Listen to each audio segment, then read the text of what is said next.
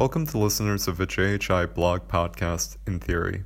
My name is John Ramo, and I recently had the opportunity to speak with Gisèle Sapiro about her latest book, Les Écrivains et la Politique en France, de l'affaire Dreyfus à la guerre d'Algérie, published by Éditions de Seuil in 2018. She is a professor of sociology at the École des Hautes Études en Sciences Sociales in Paris, France, as well as a research director at the Centre National de la Recherche Scientifique. A student of Pierre Bourdieu, Sapiro has extended his sociological frameworks to the French literary field, as well as to international flows and markets of literature and literary translations, herself innovating the fields of intellectual history and the sociology of ideas, even as she continues to set research agendas for global history, the study of politics, and the study of literature in and beyond France. Anglophone scholars may have first encountered Professor Sapiro's work in numerous articles in English, with a translation of her first book, The French Writers' War, 1940 to 1953, translated by Vanessa Doriot Anderson and Dorit Kahn, with the help of Jasmine Deventer, and published by the Duke University Press in 2014. The work which we discuss today falls in the line of other monographs and edited collections on the development, functioning, and social, political, and legal character of literary fields in general, and within European contexts more particularly. This work includes Professor Sapiro's 2011 book, La responsabilité de l'écrivain, littérature, droit et morale en France, du XIVe au XXIe siècle, and the 2014 handbook for students, La sociologie de la littérature, both of which I especially urge our listeners to consult in addition to her most recent work on field theory and the concept of autonomy. While we could not cover the full scope of Professor Sapiro's latest book in the following conversation, I think some further idea of her ambitions and working methods can be found in the following passage, which I have translated and read here from page 216 of the French edition. It seems fruitful, from a heuristic point of view, to differentiate the uses of the term political, ideology, and worldview, or schemes of perception and evaluation. The first, taken in the sense of politics, should be reserved for the stances or position-taking that inscribe themselves in the game of the political field as soon as the same field is granted relative autonomy. The second refers to the field of ideological production, where the struggle for the imposition of the legitimate vision of the social world is played out. This struggle is the work of specialists of ideas, that is, intellectuals, and of such authorities as the press and intellectual journals participating in the development and dissemination of representations of the social world. Literature is implied in this field of ideological production only when the literary field is not autonomous, or when it is used more or less directly for the purposes of propaganda.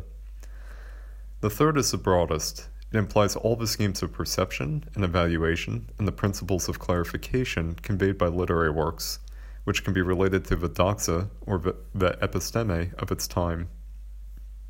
If they contain a political dimension, in the broad sense of politics, or ideological, it is necessary to take into account the greater or lesser transformation that these schemes have undergone while being reworked and shaped by a literary form. Finally, let us remember that the meaning of works is inseparable from the appropriations that are made of them. It is during the process of reception that they are given their full ideological dimensions, regardless of the intentions of the author. The question of the relationships between literature and ideology thus presupposes a sociological analysis in three stages, which are only distinguished for the needs of research and must be conceived of as three levels acting simultaneously upon this relationship. In the first place, it is a question of studying the conditions of production of the works, and in particular the system of external constraints which weigh upon their production, namely the degree of autonomy of the literary field with respect to the political, religious, economic fields, media, and scholarship. The second level concerns the relationship between the work and the author's worldview and his or her system of values. The third level relates to its reception and the appropriations to which it can be made subject.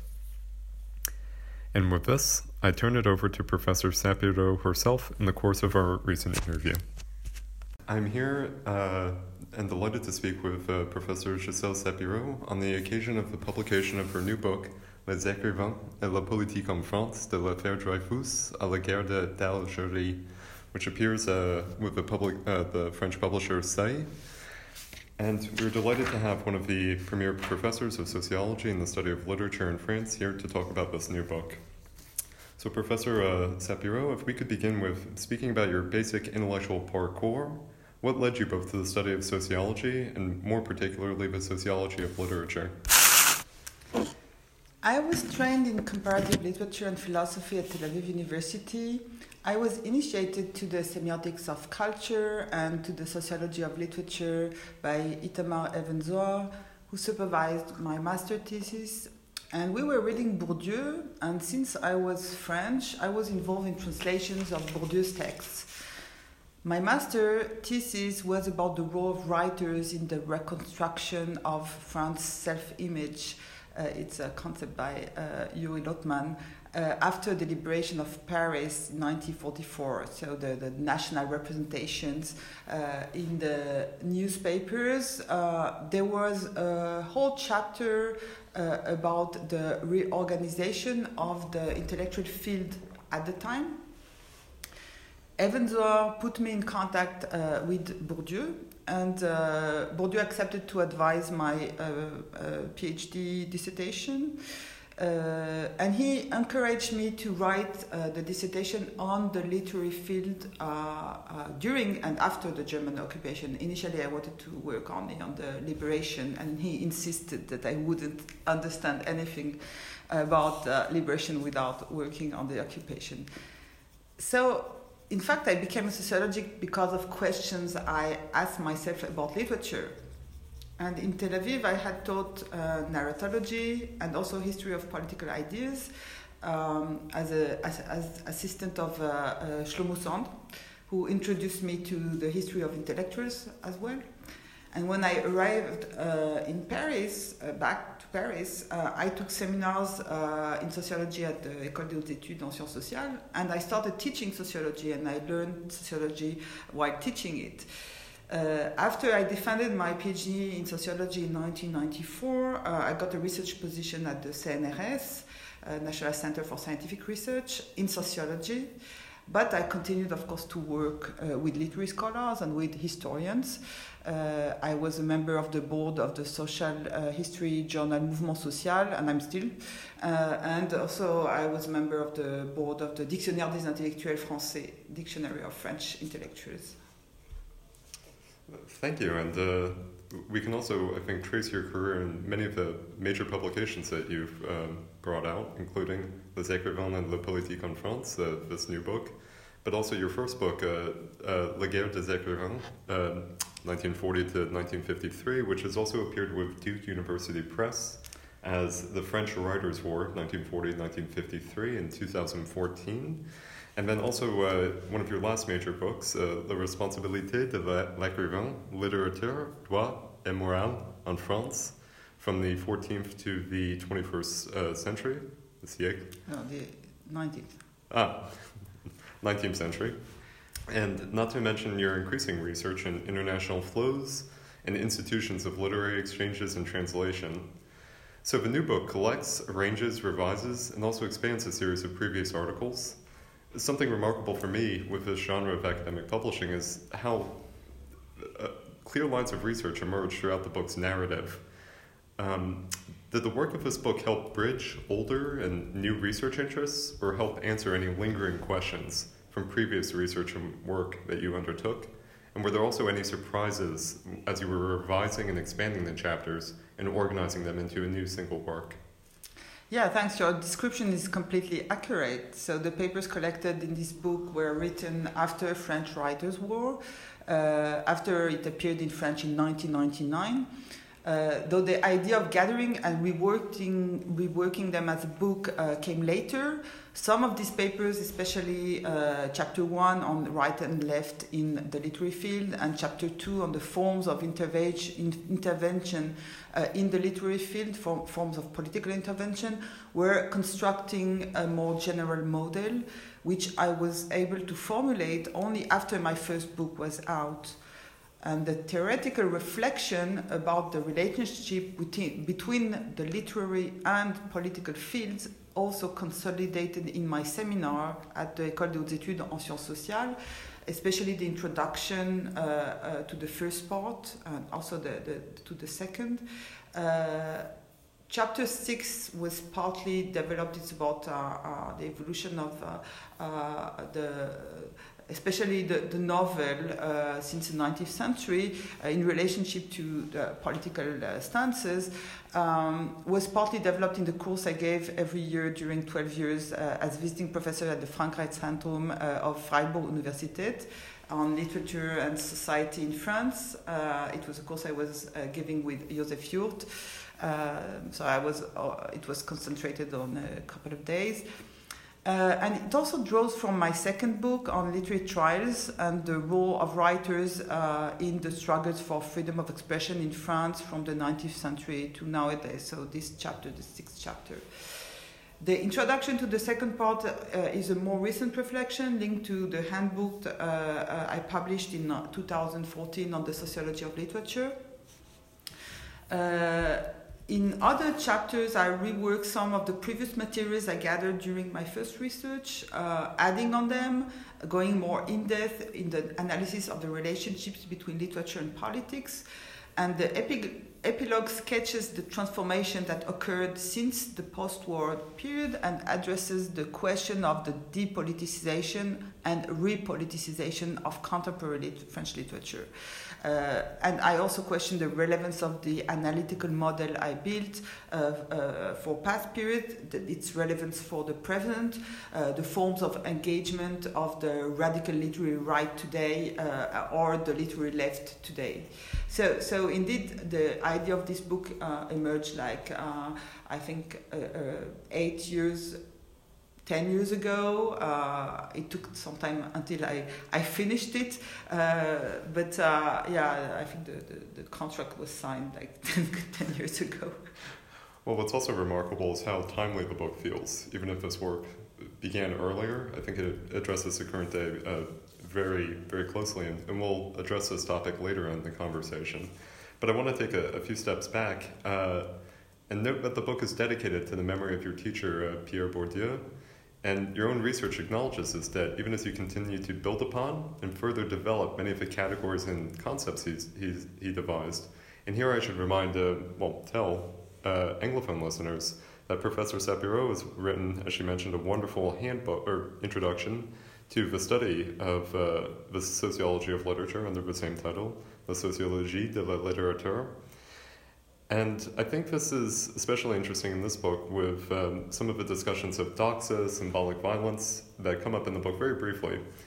But I'd like to ask and push on this a little bit. Did this book help you to clarify or modify those debts that you owe to your teacher, Pierre Bourdieu?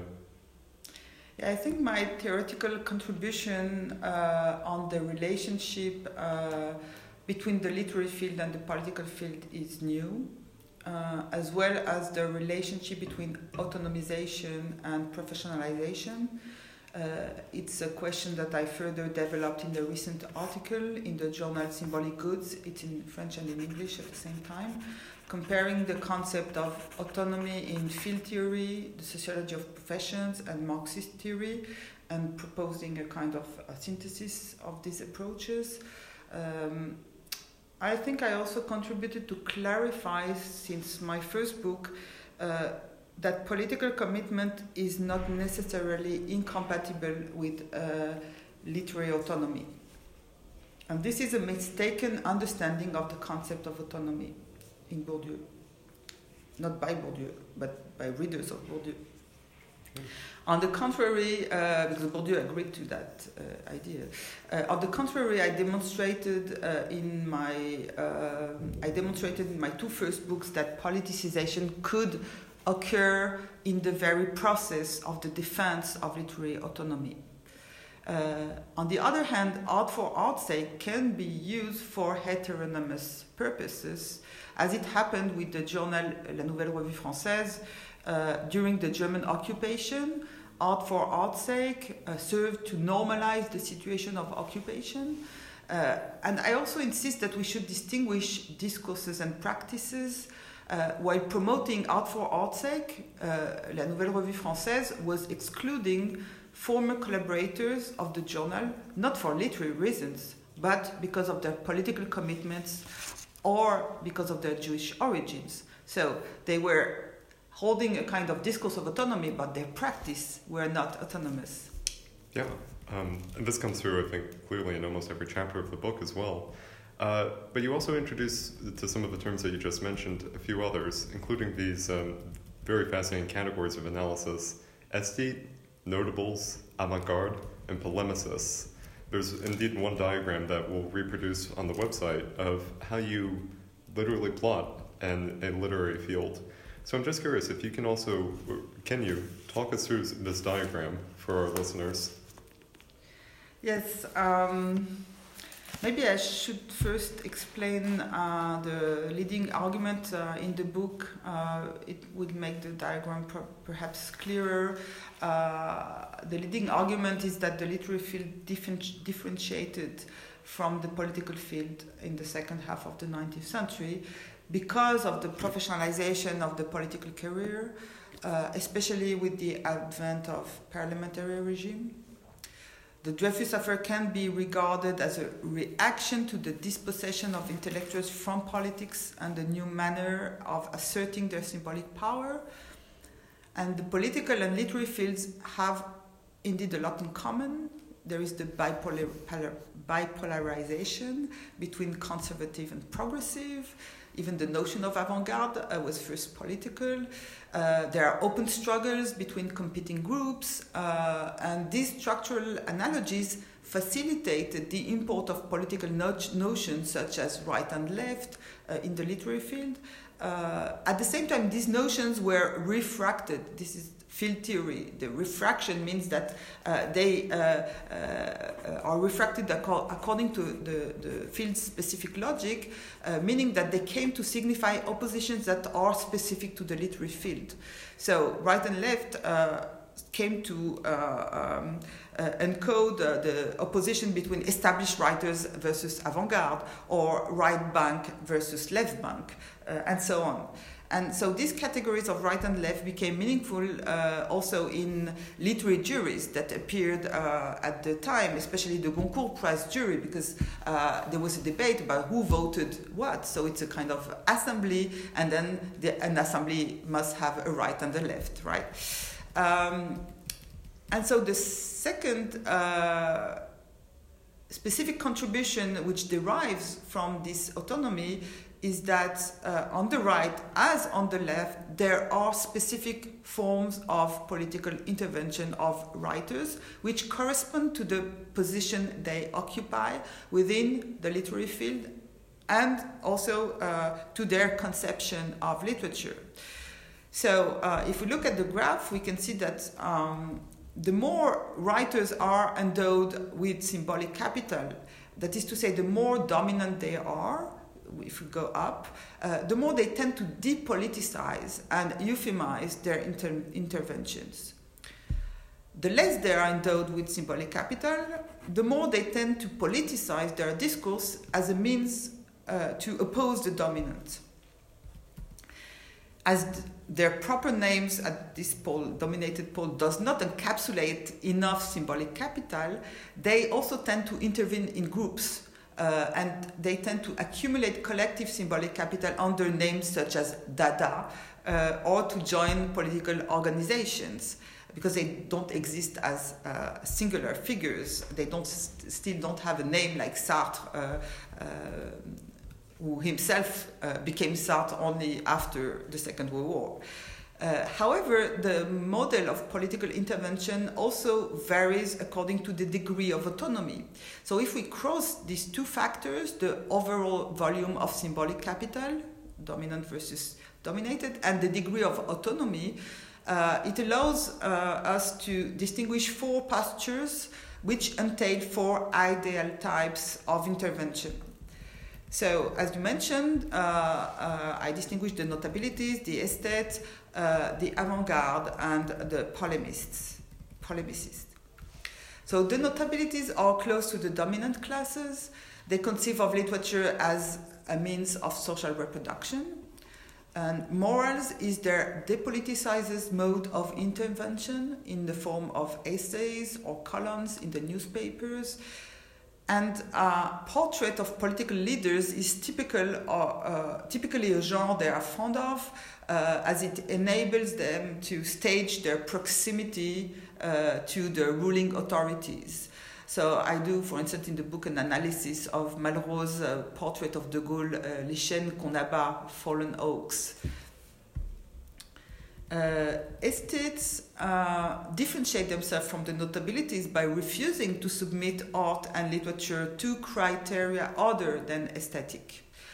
It is through aesthetic values that they assert their autonomy from the dominant class and from politics, and also through an aesthetic lifestyle.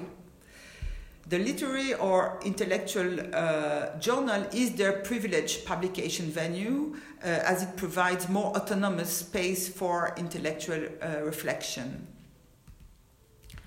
Now, the avant-garde tend to politicize their artistic subversions as they oppose the dominant orthodoxy in the field. They use theoretical discourse to express their conception of art and literature and give it the form of manifestos, like the surrealists and the situationists. Contrary to the notabilities, they conceive of literature as an instrument of subversion of the social order, but not at the price of aesthetic autonomy, which they are not ready to sacrifice. Although they were attracted by the Communist Party in the late 1920s, when the Communist Party was an avant-garde, political avant-garde, the surrealists quitted it a few months after they had joined because they refused to subordinate aesthetics to politics. And finally, writers who lack any symbolic capital tend to reduce literature to political stakes. And satire and lampoons are the most typical genre here.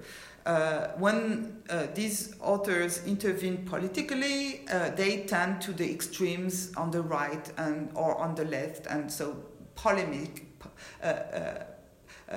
being polemist is their mode of existence in the literary field. And so I dedicated the whole chapter in the book, chapter 3, to show how these ideal types enable us to analyze the modes of intervention of far-right and fascist writers in the 30s and 40s.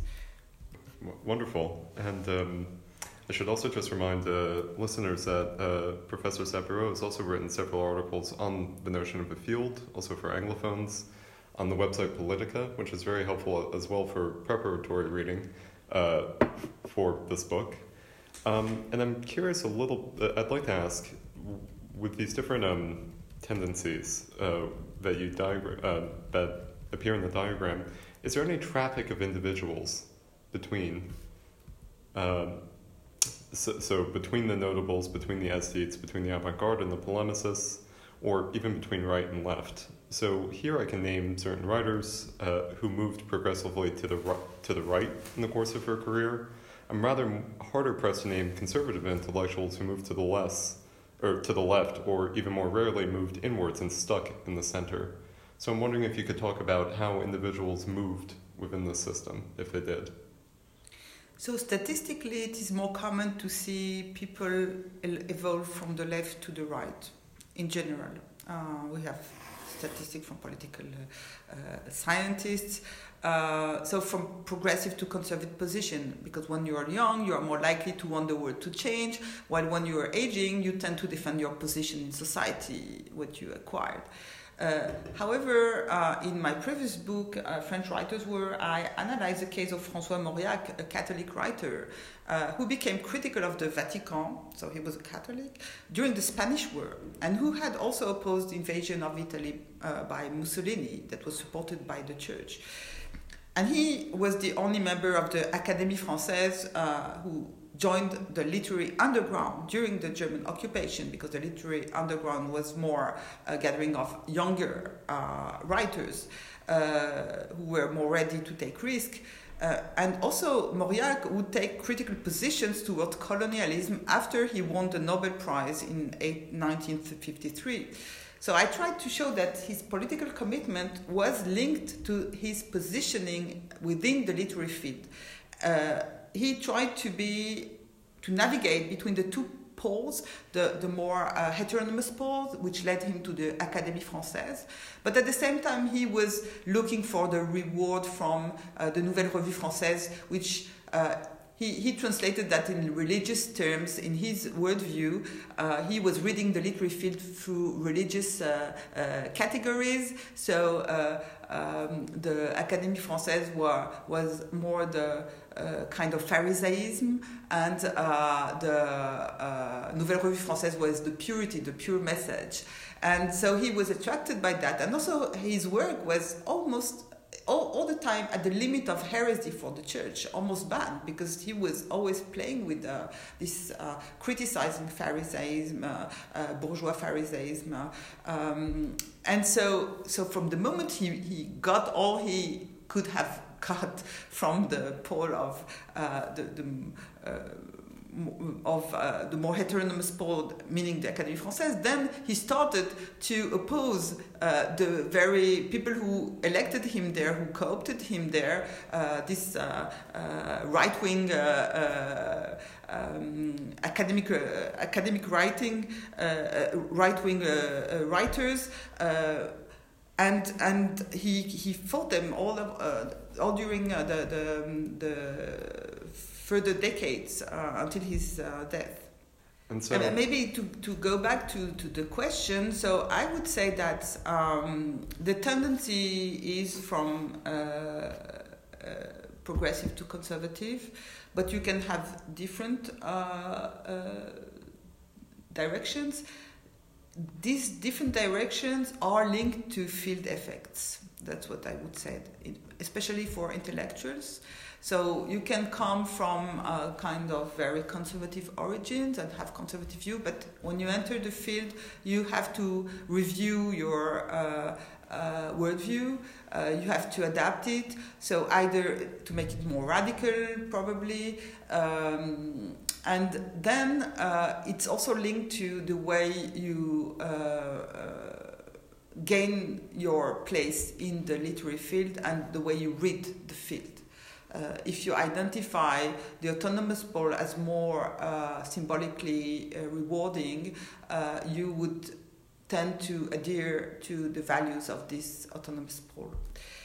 Now, what I would like to add is that the move from left to right is not necessarily the same move as the one we could see in the graph from avant-garde to aesthete, for instance, or because, as I said, you can have all these positions both on the right and on the left. I didn't find far-right avant-garde in the 30s.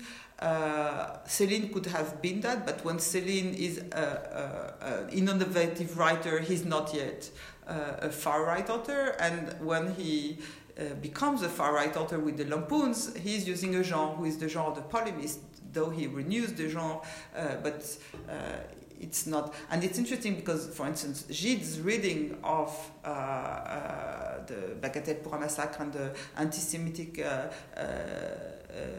Lampoons by Céline tries to keep him on the autonomous pole. He says that Jews are a metaphor. Gide says Jews are a metaphor here. So he tries to have an aesthetic reading of the pamphlets, while Maritain, who is a Catholic thinker, he reads exactly what Céline is doing, meaning relying also, this is what has been shown by scholars, relying on the far-right newspapers, bringing all the data from there, and so it is literal. It's not metaphorical. Yeah. So another concept that you bring up in the book and absolutely fascinated me was the notion of a prophet, or concept of a prophet. And I'd like to hear a little more about how you deploy that figure as an analytical notion and how you developed your own definition of her or him. Other scholars come to mind who have made use of this notion, including Buber and Weber, and also Paul Benichot.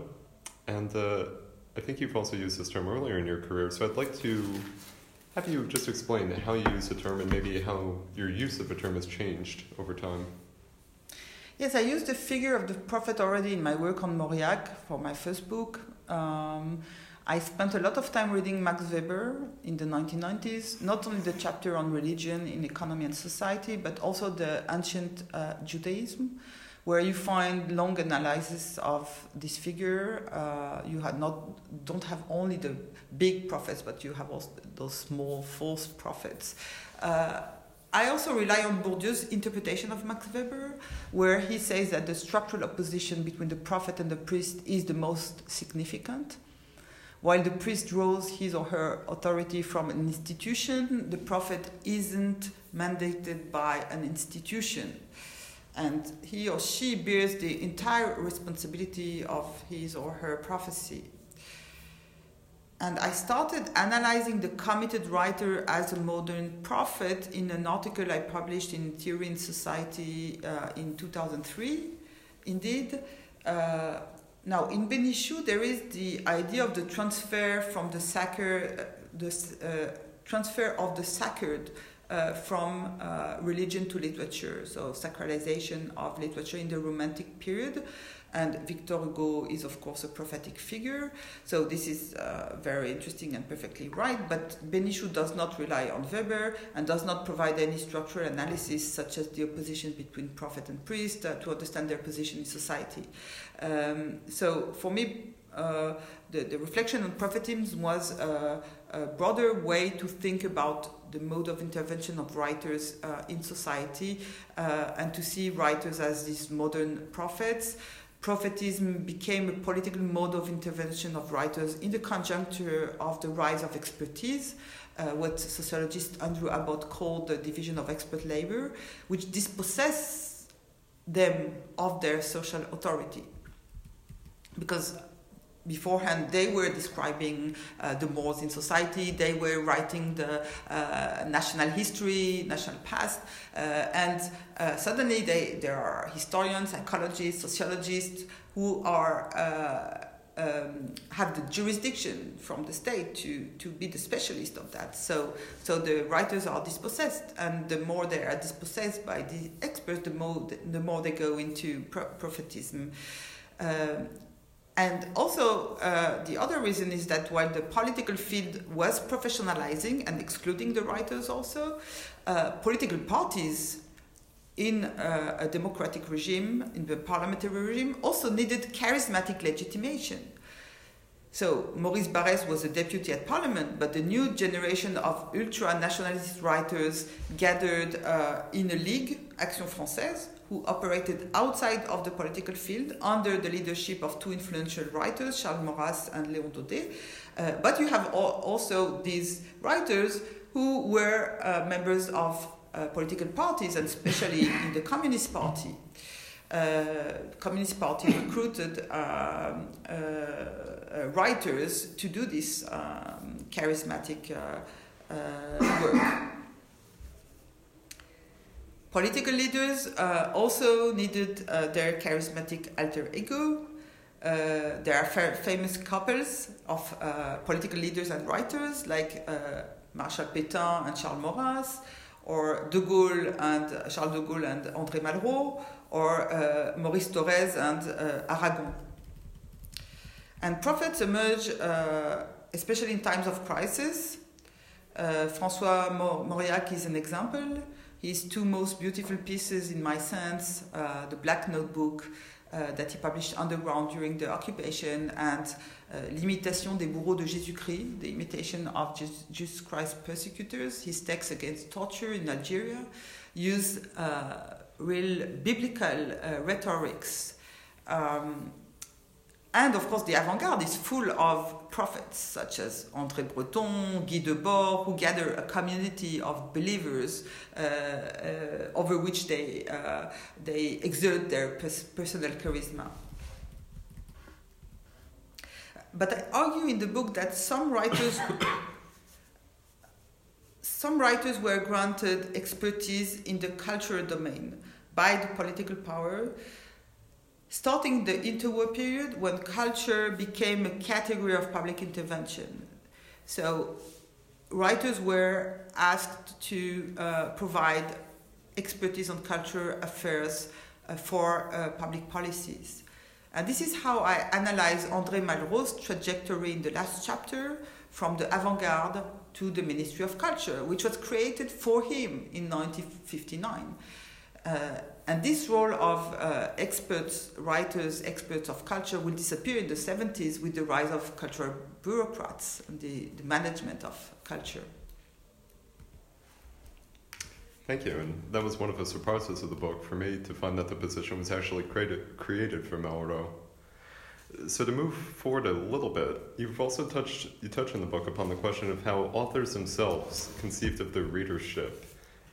There's Aragon, de Beauvoir, and this also extends slightly beyond the scope proper of how writers thought of their own roles and positions that they occupied in the literary political fields. So I'd like to ask, did the idea, the ideal, or the promise of a mass readership affect the sociological and intellectual dynamics at play here? Yeah, so the widening of the readership had been an argument invoked all along the 19th century to enhance the writer's objective responsibility. So in literary trials that I studied in my former book on the responsibility of the writer, writers often defended themselves, arguing that their work only reached a small elite. So it was an argument in their defense, saying that the book was too expensive, it was too difficult, it was too long. So all these were indicators that they were not trying to influence the masses. However, following liberal writers and the humanitarian romantics such as Victor Hugo and Georges Sand, Zola and the naturalists did want to enlighten the readership. Sartre's conception of the writer's responsibility and his theory of literary engagement is related to this wide readership. He says that this wide readership creates a responsibility for the writer. And it also defines the writer's role in a democratic regime. Nevertheless, at the beginning of the Cold War, within the Communist Party, the workerist current, ouvriériste, gained authority, and writers like, especially Aragon, who had a symbolic capital because of the resistance, found himself confronted with the judgment of these ordinary readers, and there is a scene that I describe in the book, and criticized from their standpoint. And so Aragon was offended, and he started to defend the idea of the critics' and writers' specific authority on literary matters. That is to say, to defend literary autonomy within the Communist Party, and this would lead to further writings. And I have also analyzed his intervention at the Comité Central of the Central Committee of the Communist Party, where he was a member in the 50s, and most of his interventions are related to defense of literary autonomy in one way or another. So it's quite fascinating to see how it functions within the Communist Party. And indeed, the Communist Party will abandon socialist realism in the 60s. Beginning in the 66, more precisely. But it was a long process and a fight from inside, in part. And Beauvoir, in the passage I quote from Les Mandarins, tries to show that autonomous writing can have political impact on the reader. So it's a little different question, but it is related because it was the kind of autonomous stance of political commitment that Sartre and the existentialists were trying to make against socialist realism. So you don't have to be a member of the Communist Party and to subscribe to socialist realism in order to be politically influential. And you can be politically influential with literature that respects the formal criteria of the formal requirements of literature and also especially the requirements of modern literature, and also who is close to art for art's sake in its form. Yeah. So this is what she says there, that art for when you read it, it's referring to Sartre. The form is very close to art for art's sake, but when you read it, you get feelings of emotions of disgust, indignation. So it provokes in the reader reactions or empathy. She doesn't mention empathy; it's more indignation. But you provoke reactions. That means that the literary work has an impact without having a clear ideological stance. Thank you. And of course, writers aren't the only people involved in this process. Two other agents are publishers and then also literary critics. So, less perhaps than a direct question, I'd like to ask you to expand on, did the same categories that you employed to describe writers and also the same processes and distinctions also apply to publishers and their role, and then also literary critics? Yeah, I think that's a great question. So I haven't worked on the publishers, but spontaneously thinking of your question, I would say that it should work. I mean, we could find publishers who are more avant-garde, publishers who are more aesthetes, publishers who are more polemicists, and publishers who are more kind of on the moral side, the academic. So it would really work, and same for literary journals. And criticism, I have worked on this issue of critical judgment. So I'll first explain how it functions. So using the same graph, the autonomous pole would focus more on form, while the heteronymous pole would focus on content. Now, the dominant heteronymous would develop a moral judgment on the content, while the dominant autonomous critics would have a more aesthetic judgment and would focus more on form in their criticism. The dominated heteronymous criticism reduces literature to social and political issues, while the dominated autonomous would underscore the subversive dimension of innovative forms and their political impact. So this works pretty well for criticism. Now, if we think of the history of criticism, today we have the idea that criticism is necessarily on the side of autonomy, but historically it's not true, and even today it's not true, and perhaps it's even less true in the Anglo-American world, but in France there is still this idea. So if you, for the book on the literary trials, I worked a lot on the criticism.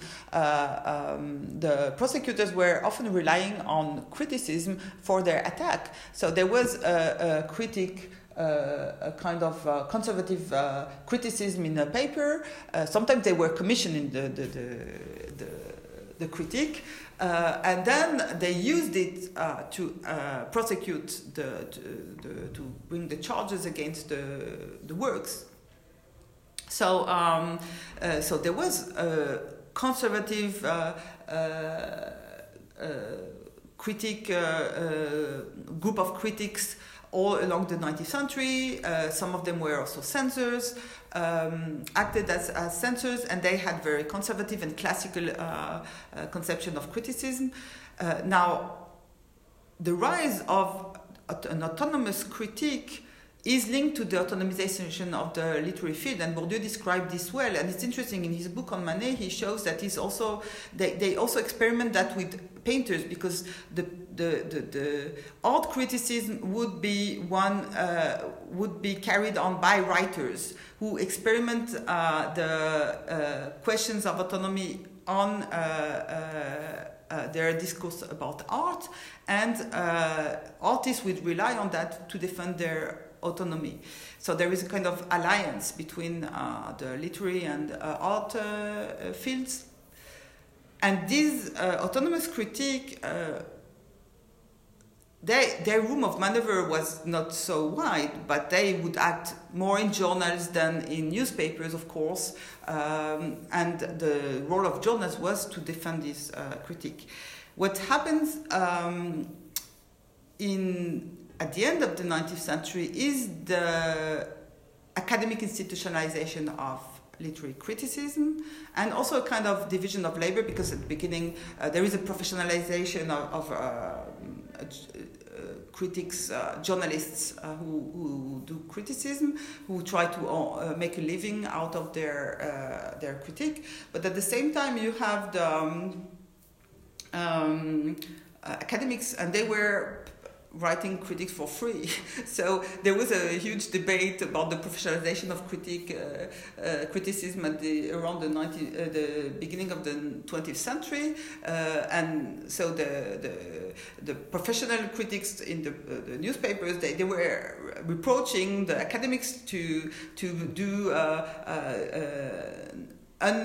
disloyal competition.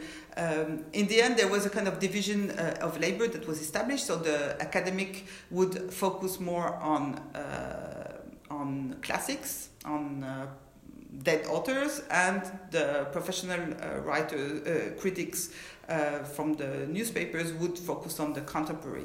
So it was around, of course, Gustave Lançon, who was the one who institutionalized also literary history at a university.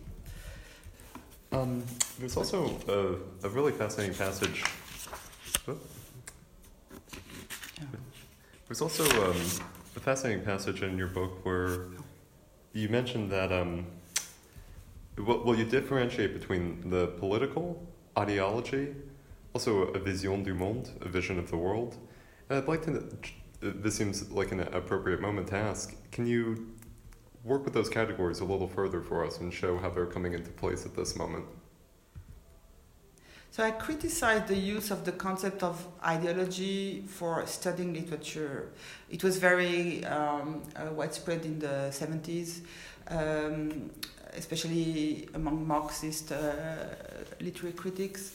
But this notion, it comes from Althusser, but this notion implies a coherent and conscious political system, whereas literature vehicles many schemes that have a political connotation and impact without being framed in a coherent ideology. So, for instance, I study in the book The Vision of Decadence in Drieux-La Rochelle's novel Rêveuse Bourgeoisie, Dreaming Bourgeoisie, which cannot nonetheless be defined as a fascist novel. Contrary to his other novel, Gilles, which is an ideological novel, a roman à thèse, as analyzed by Susan Suleiman. So I think the notion of worldview is more relevant to study literature, worldview which would include representation, schemes that underlie our judgment, as well as ethical and aesthetical dispositions that orient our taste, our disgust, our emotions of empathy or indignation. And I also discussed the issue of literature as knowledge. French philosopher Jacques Bouvray speaks of literature as practical knowledge in his book Connaissance de l'écrivain.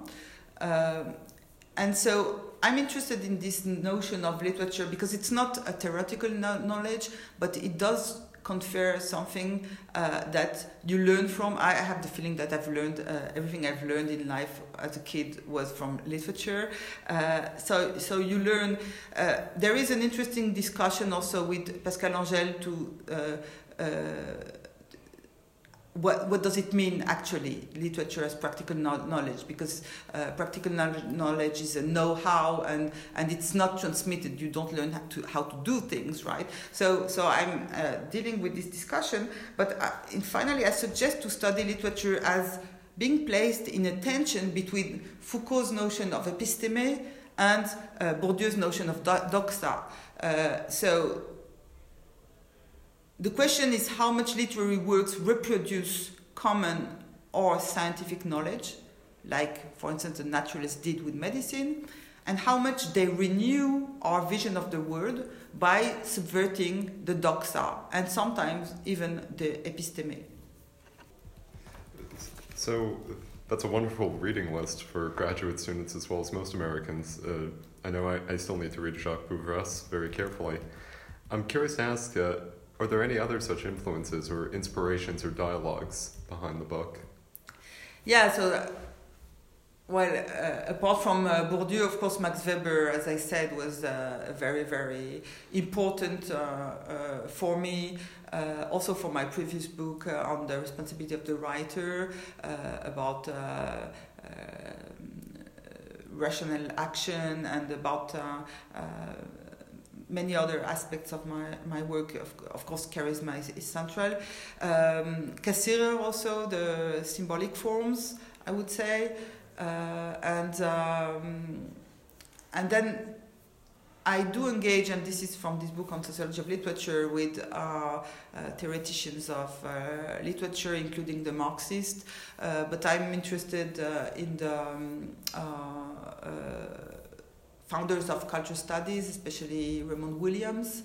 So it's perhaps less present. Also, Lucien Goldman, it's perhaps less present here, but I do discuss that at least theoretically. It has not oriented my my argument, but I do discuss this tradition in the book. And again, that's something, that depth of engagement is felt in every chapter. And looking over your past work leading up to this book, you also start to introduce a few new concepts and new ideas, or new directions at least. And I think the one that really piqued my interest the most was your idea of an opérateur axiologique. And I'm curious, can you speak a little bit more about this particular concept or analytical tool? So I have proposed the concept of axiological operator for notions such as disinterestedness, on which I'm working now, civilization, freedom, transparency, that is studied by Stefanos Geroulanos, I think would fit in that. These notions give systems of culture oppositions at the same time their meaning and their position in a hierarchy of values. So this operates through spatial designators, in this case high and low, and they have moral connotations like worthy, digne, and unworthy, or undignified, indigne.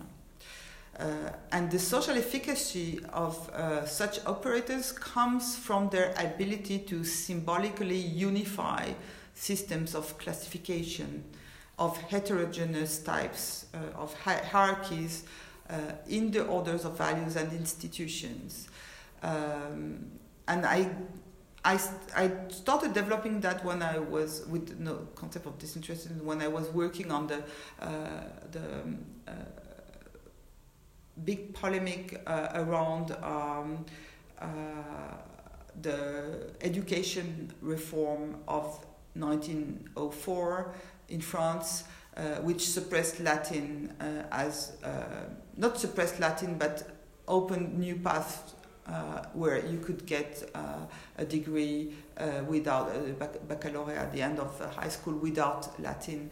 And there was a huge debate about the science as being interested versus disinterestedness. So I built, it's a kind of structuralist method. I built a system of opposition, and then I could see that there were some notions, like here disinterestedness, and you can do the same with civilization, freedom, which was giving unifying the system and allowing to subsume oppositions that were from that were not from the same domain, and it's a logics of fuzziness, as Bourdieu says in Logics of Practice. It's not the logics of logics, but it works. It works in ideological system because it's not ideological in the sense of a clear political system, but because it's a kind of more a worldview, and then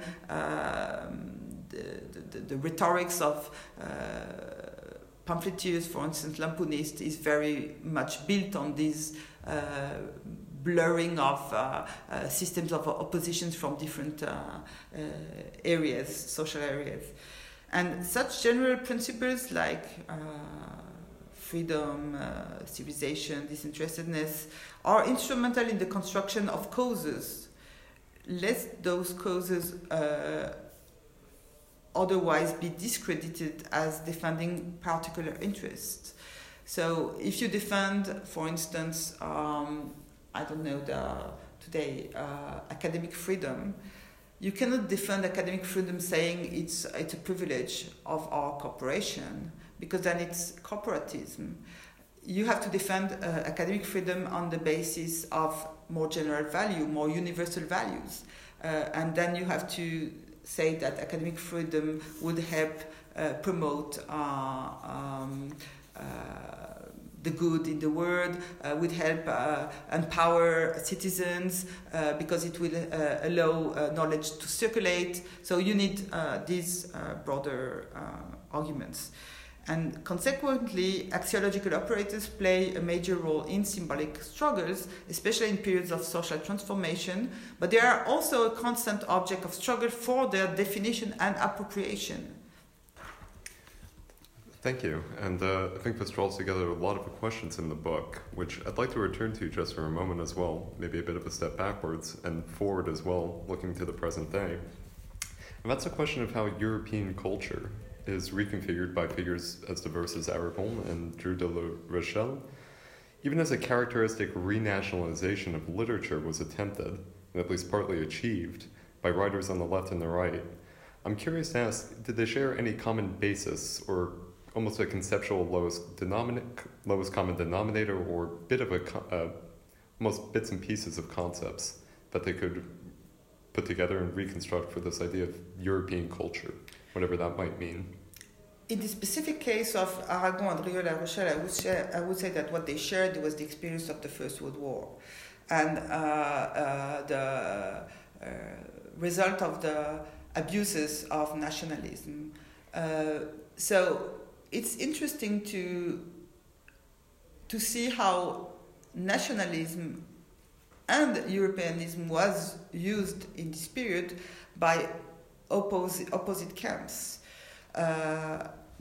Nationalism was, until the Third Republic and until the end of the 19th century, one can say, a republican value, because the internationalism was the émigré of the French Revolution, and the Republicans and the revolutionaries were those who defended the national interest, promoted national interest, and it was the aristocracy who was international, it was national. And the Third Republic established itself with the building of a republican secular morality that was separated from the church. At the same time, arose during a couple of years after the establishment of the Third Republic a right-wing movement of ultranationalism that I mentioned before, which is Action Française, which drove. They were totally opposed, of course, to Germany because of the defeat, but they were borrowing the German concept of the nation, which was a concept based not on adhesion, the choice of citizens to be French. It was linked to the fact that Alsace-Lorraine was not of French culture, but was reconquered by the French wanted to reconquer Alsace-Lorraine, while the German claimed that it belonged culturally to Germany. So the far right borrowed this notion of the cultural definition of nationalism, cultural ethnicization of nationalism, and then they condemned les quatre États confédérés, the four, so the Jews, the francs-maçons, Freemasons, the Metec, all the foreigners, and the Protestants also were condemned. And Protestants were very central in the Republican government of the Third Republic. So, and this generation was very nationalistic because of the defeat of France in 1870 at the German forces. And this nationalism culminated in 1914. But you can see difference with those who were young during the war, like Drieux and Aragon, and who were kind of socialized through the war and had this horrible experience of massacres. And they were somehow less attached. They were more internationalist, and all the pacifist movement in the interwar period was very internationalist. The interesting thing is that the right wing was nationalist and the left internationalist, but in the 30s, with the rise of the fascist regimes, the right wing became suddenly started to defend a kind of pacifism, neo-pacifism it is called, because they didn't want the war, and it was the left, the allied left of the Popular Front, allying radical socialist and communist, who defended the war against. They didn't always defend the war because they didn't go to they decided not to defend the Republicans in Spain against Franco, but they were more on this side in favor of combating of war and also in 1940, of course, to continue the war. While those neo-pacifists of the right, they were in favor of collaboration with the German forces that they had combated for decades. So there is a kind of crossing. But the new generation, they had a different. I mean, there was a collaborationists had a conception of Europe, but it was a fascist Europe under Nazi domination, and they subscribed to that. So it was not, Maurras would not subscribe to that, but all the young generation that were initially close to Maurras, but they left in 1934. They became more pro-fascist, pro-Nazis. They departed from Maurras because he continued to be too nationalistic for them, and he was elected at the Académie Française in 1938. But and became the chancellor in Pétain and never pronounced a word on foreign affairs. Because he said that it was the leader, the state leader, he had been attacking the government for decades before, but now he said it was the political leader who had to decide what was better for France, so never pronounced anything. So he was the counselor of Marshal Pétain in a government who accepted to cooperate with the German occupying forces that he had combated all his life, the German. And the young generation of fascist writers were even more pro-European. But of course there was, and the resistance became, they were the internationalists before the war, and they became nationalists defending national autonomy, but a different national conception, which was linked to the French Revolution, which was about freedom, which was about universal values, and against racism, so these were the values they promoted, and of course they would be later in favor of democratic Europe. Thank you. And this leads to my, at least, inexorable question. And that regards the last chapter of the book, where you engage with the politics of contemporary French literature. And I think what I admire is that you can show almost, for lack of a better term on my part, a sociological lineage or a conceptual lineage. And so I'd like to ask about this, in this regard, about how you imagine your role as a sociologist today, both analyzing and occasionally intervening in these literary debates today in France. Yes, the paradox is that when I wrote my dissertation, I really thought I was writing on the past. I thought it was finished. I thought it was over and it would never come again. And these past years, it was a kind of shock to discover that there was a project of, it has appeared since then, publishing the complete works of Charles Maurras, and republishing Céline's lampoons, who were not forbidden. It was Céline who didn't want them to be published, but now since his widow needs money, apparently, so now they're interested in republishing. She was opposed at the beginning, but now she tends to agree, and of course the republication of Les Décombres by Rebatté with annotation, but still it appeared in a series by in Robert Laffont, which is a very large circulation series. So I've been writing a book against censorship, and I'm not in favor of censorship, but I think publishers have a responsibility and they make choices. There are so many things that are not republished. Julien Banda's work, for instance, which is much more interesting probably than Charles Maurras' work. I know that Pascal Anger proposed it to at least 2 publishers in France, and they declined, probably because it won't sell as well as this far right. And what does it mean that these far right writings sell so well today? So the argument I have had arguments with critics, and so they would say we have to publish them because we have to understand what anti-Semitism was. People have to understand. I said, but you I mean, so much has been written about anti-Semitism.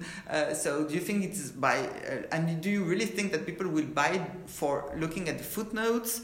And so what does it mean? And also, all these texts are available online. So just publishing them is dignifying them. Is giving them a kind of symbolic status, making them part of the cultural patrimony.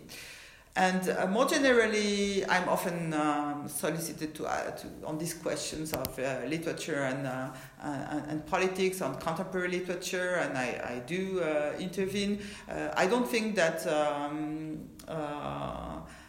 scholarship, as academics, we are neutral. I think that knowledge is not neutral. We need to have a kind of axiological neutrality when we work. But I don't believe in total epistemological neutrality. So yes, I think we have to endorse this responsibility and use also the knowledge to clarify things. That is what I try to do. I never give my opinions. I don't think that's my contribution. I try to show how to analyze things and to show how they relate to past things, for instance. As one of your readers, I can say you succeed brilliantly in this book. Thank you. And I'm also intrigued with the mention of a work on censorship, which brings me to a set of concluding questions, which is to ask about your current research, if I may. Yes, sure. I'm now working on 2 books, two book projects. So one is the making of word authorship. It's about the role of intermediaries, such as publishers, literary agents, prizes, literary festivals, international literary festivals, in the making of international writers that get global. What's the difference between the national making of a writer and the international? So, who are the intermediaries that contribute to that? I gave a talk at Institute of World Literature. I gave it as a Mackenzie lecture in Oxford a couple of years ago, and I reworked that for a talk at Institute of World Literature summer school at Harvard 3 or 4 years ago. And the second book project is a historical sociology of the concept of disinterestedness. It is a very old project of which I talked with Bourdieu before he died, and he liked it very much. And I've been working on it only here and there because I had these other projects, not only the one on the book on the responsibility of the writer, but also other projects about translation.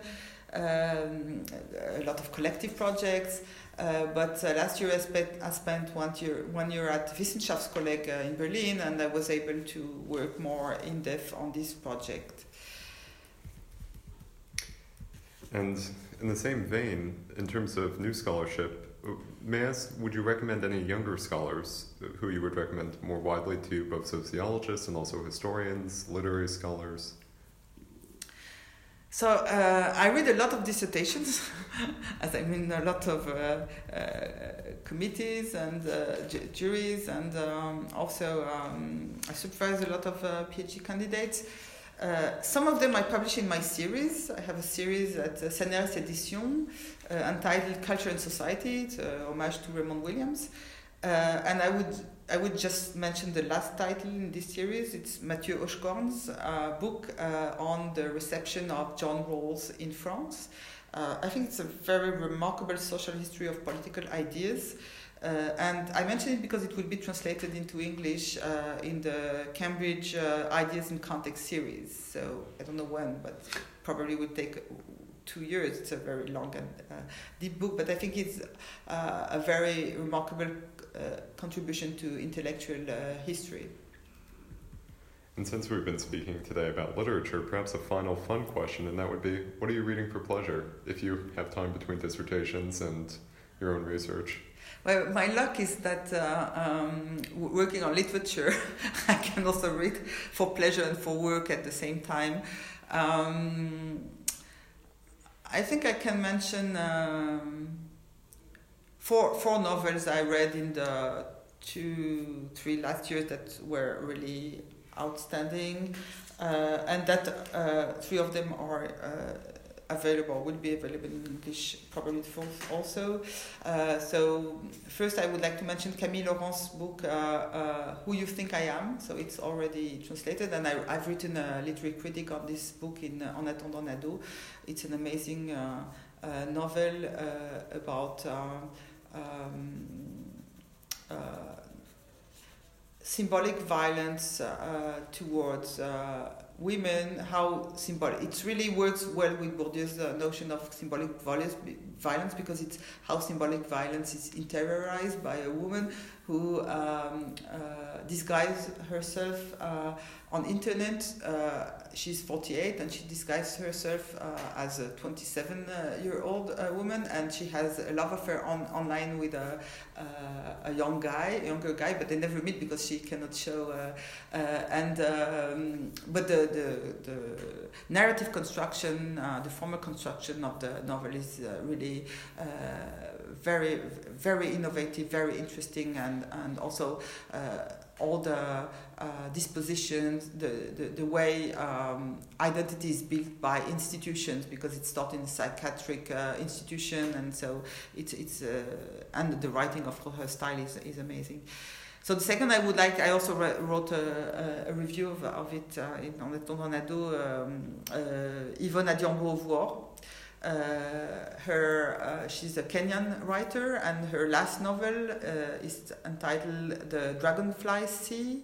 It's published with Knopf, and just appeared in March. And I met her last year at Wissenschaftskolleg, as well as the other author that I want to mention, Gheorghe Dragoman. So this is the story of a young girl from Kenya, from an island, who is chosen by Chinese official as the descendant of Chinese migrants, a captain 300 years before, and she's invited to China to learn Chinese medicine. And so it's all the trip on the boat and the socialization to a new culture, and also the kind of it's a kind of Bildungsroman in very different settings. There is also an episode in Turkey, and she comes back to. I don't want to tell the story, but it's a beautifully written and very very amazing novel. And I wanted to mention Gheorghe Dragoman's novel The Bonfire. It's not yet out in English, I think. His first book is already translated. It's White King. It's also amazing. The Bonfire, so The White King is about young adults, teenagers in Eastern Europe, the end of communism, probably Romania, because he is a Hungarian author, but he was raised as a Hungarian minority in Romania. So all the violence of how the politics is, the violence of the politics is manifests itself through the violence of the kids among themselves. So it's really fascinating.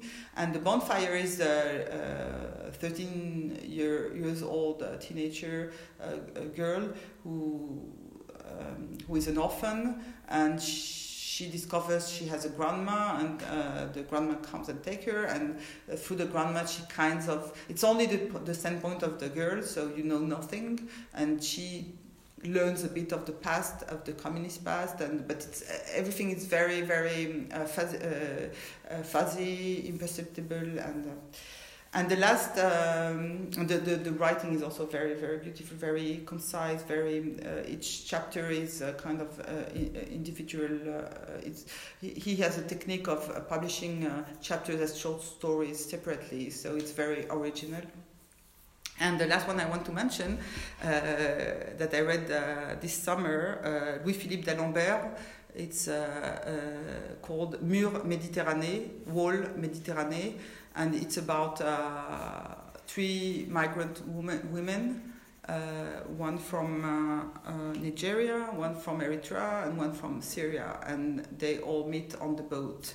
And it's about their trajectories, what led them to this boat, also so all the violence they have experienced on their way, especially in Libya, the slavery, and but also the hierarchies among the migrant groups on the boat, between the sub-Saharan and the Arab population who is richer, is on the boat, and the others are down, and the violence on the boat, and also the I won't tell the story. He just won last week 3 days ago, I think, the Prix de la langue française, the prize of French language. So wonderful. I'll draw the interview to a close now, but I'd like to thank you on behalf of the Journal of the History of Ideas website, as well as all of our readers and colleagues and fellow scholars. So thank you again once more to Professor Sapiro, and hope to greet all of our listeners to the podcast for the next time. Thank you. Thank you so much, John.